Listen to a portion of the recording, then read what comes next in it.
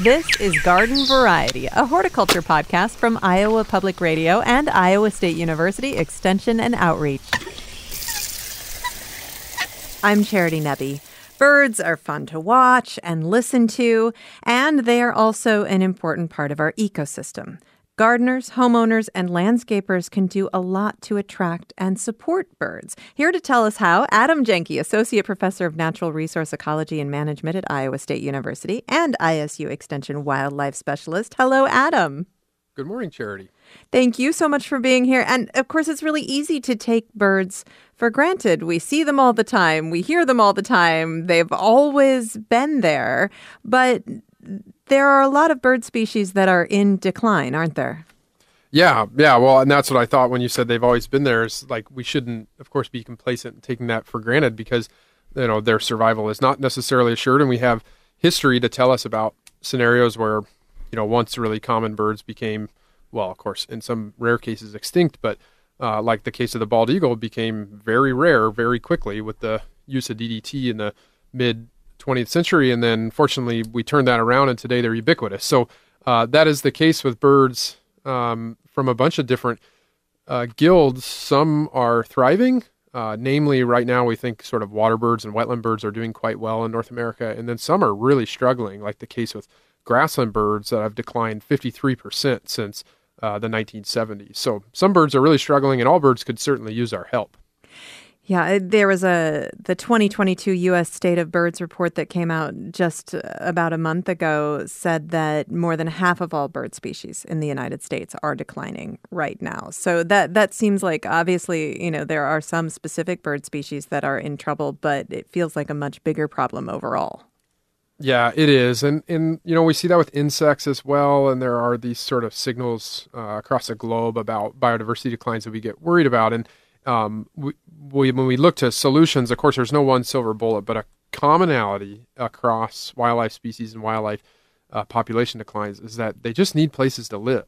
And so that means they need habitat. And so that's why it is that wildlife professionals like me are always sort of banging on the tables to get people to think about where we can have wildlife habitat in and around the places where we live and work and play to try to have to make sure these birds or other wildlife species are around for future generations. All right. Well, let's talk about building that habitat around our homes, because, again, I think it's so easy to take birds for granted. It's easy to also say, hey, birds love trees and bushes. They're going to like whatever I plant, right? Well, and that is true. That's one of the funny things about wildlife is you basically can't do anything without positively impacting some species of wildlife. The extreme example of this I always like to point to is killdeer, which will be a familiar bird to many people in agricultural landscapes. They yell their name, killdeer, killdeer, killdeer in flight, and they build their nests on gravel roads. And so if we were to help the killdeer, we would just build more gravel roads. And that's sort of an extreme, but I always like to point out that when we talk about wildlife habitat, it could be anything from a gravel road to what we tend to think more of wildlife habitat, which is kind of diverse native ecosystems like wetlands, forests, and prairies that we have in Iowa. And in many cases, especially in urban areas or in yards, what I always just say is we want to mimic those places. We don't necessarily need, our backyard to go back to the nature, to go totally wild. But what you can do is understand what species of wildlife that you really like and you want to attract to your yard need from their sort of native ecosystems or the places where they live in the wild, say, and sort of do some work to try to mimic those things in your own backyard, in landscaping or with the selection of plants, or even in some cases like artificial structures like birdhouses, mimicking nature to try to attract those species of wildlife to places where we live. We see different bird species at different times of year because of their patterns of living, but also bird species have different needs at different times of year. So when we think about planting in the landscape, we probably need to think about multiple different needs. So we should probably start at the beginning with nesting. How do we want to think about providing support for birds during the nesting season? Yes. So I think there was a chicken and the egg joke here, Charity. I was trying to think of it. I thought, well, yeah, we'll start at the beginning with that egg. So where do birds place their eggs? Of course, there's a birds place their eggs everywhere, but we can make some generalizations. Most of our city birds tend to nest, build nest structures up in woody vegetation primarily. That's a good place for bird nests, at least in our city environments. And so sometimes what we talk about with attracting nesting birds is to think about woody plants that have complex horizontal branching structure. That's just basically flat places for birds to build nests on.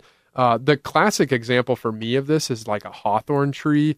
I think hawthorns are just this beautiful, sort of overlooked native tree, small tree, and they have a lot of complex horizontal branches, and that just means lots of places for birds like cardinals and robins to sort of settle one of their nests into that tree. Of course, further up into the canopy, birds will nest, throughout all the way up to the tree tops. But another thing to think about for good places for bird nests is actually dead branches or even dead trees where woodpeckers can excavate cavities for their own use, and then lots of other species of birds and other animals will come in and use them after the woodpeckers are done. And so sometimes in urban places, as long as it's safe, not over the house or over a sidewalk or something, it can be really good for wildlife to leave dead branches or even dead standing trees for wildlife habitat as well. And then that certainly goes against the instinct of a lot of people, especially in urban areas. Right. So you could be doing something good by doing a little bit less in your environment. You mentioned briefly, native species. And of course, we're trying to support our native bird populations. Is it important that we are planting native species in our landscape to support these birds? Yeah, that's a great question. So actually, and it's a perfect transition from the placement of the nest to the survival of the young. And so the placement of the nest, you heard me talking about structure, dead stuff, horizontal branching, places to hide a nest. And so the species of tree or the species of shrub that the bird's placing that nest in is really inconsequential for the placement, the structural consideration. But baby birds have to feed, of course, and baby birds, of course, don't get milk from their mothers like mammals do, so they need to find their nitrogen or their protein from the environment. And the way most birds do that is by feeding their young lots of insects, and even more specifically, feeding their young lots of caterpillars. And so there's, thousands of species of moths and hundreds of species of butterflies, or over 100 species of butterflies found in Iowa. They all, of course, have a caterpillar, and those caterpillars are the basis on which baby birds are grown in Iowa. And those moths and butterflies need primarily native plants to raise their young. And so that's the connection between native plants and birds, is that native plants foster a lot more insects that can be the really important, meet the really strict dietary needs of an actively growing bird. And so native plants are really consequential for that, and specifically native woody plants. Lots of butterflies and moths are adapted to a relatively small number of native woody plants that we find in Iowa. And if they don't have those native woody plants on which to lay their eggs and grow their caterpillars, then they won't be able to reproduce. And so that's sort of the bird, butterfly, native plant connection is goes in that direction. Right. Well, and so many people are excited about planting for pollinators now. This is another way to think about planting for pollinators. That's absolutely right. In woody plants, of course, often flower as well, and they're really important nectar resources. We think especially early in the year, lots of woody plants bloom early before growing those fruits that will come on later in the year.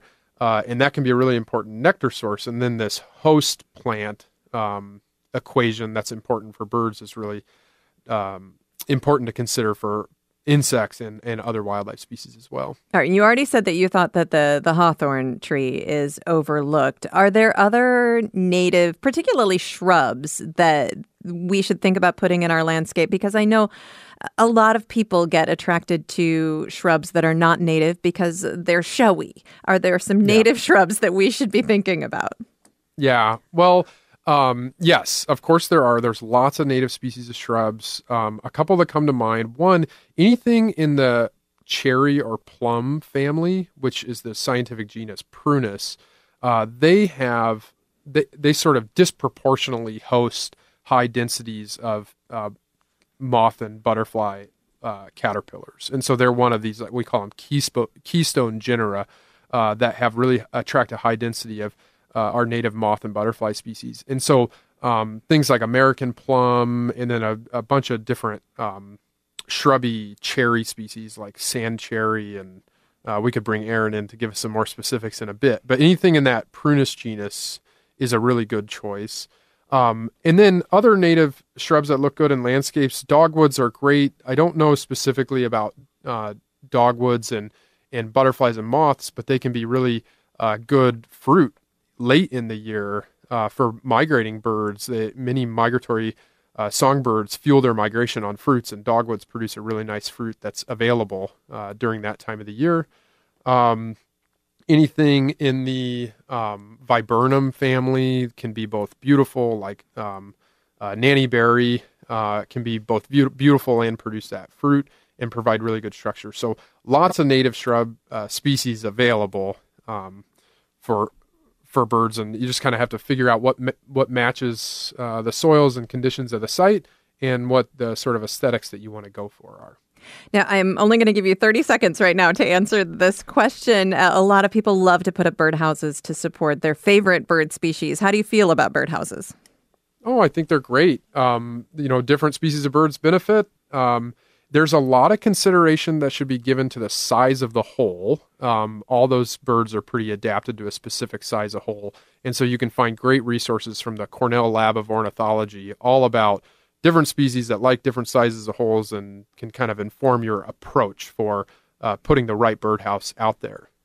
Adam Janke, Associate Professor of Natural Resource Ecology and Management in Iowa State University, Extension Wildlife Specialist. For more gardening information and tips, please subscribe to our Garden Variety newsletter. You can find out more at iowapublicradio.org/garden.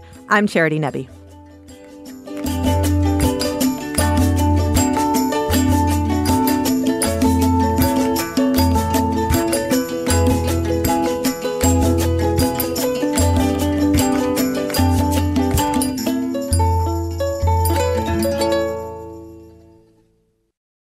Can we heal the environment? In Kansas, we're working on it.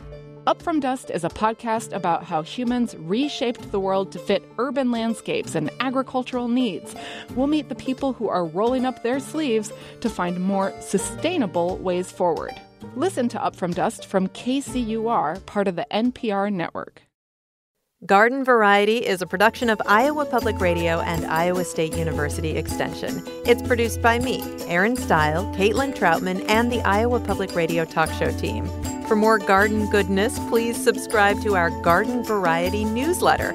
Just go to iowapublicradio.org/garden. I'm Charity Nebbe. See you next time.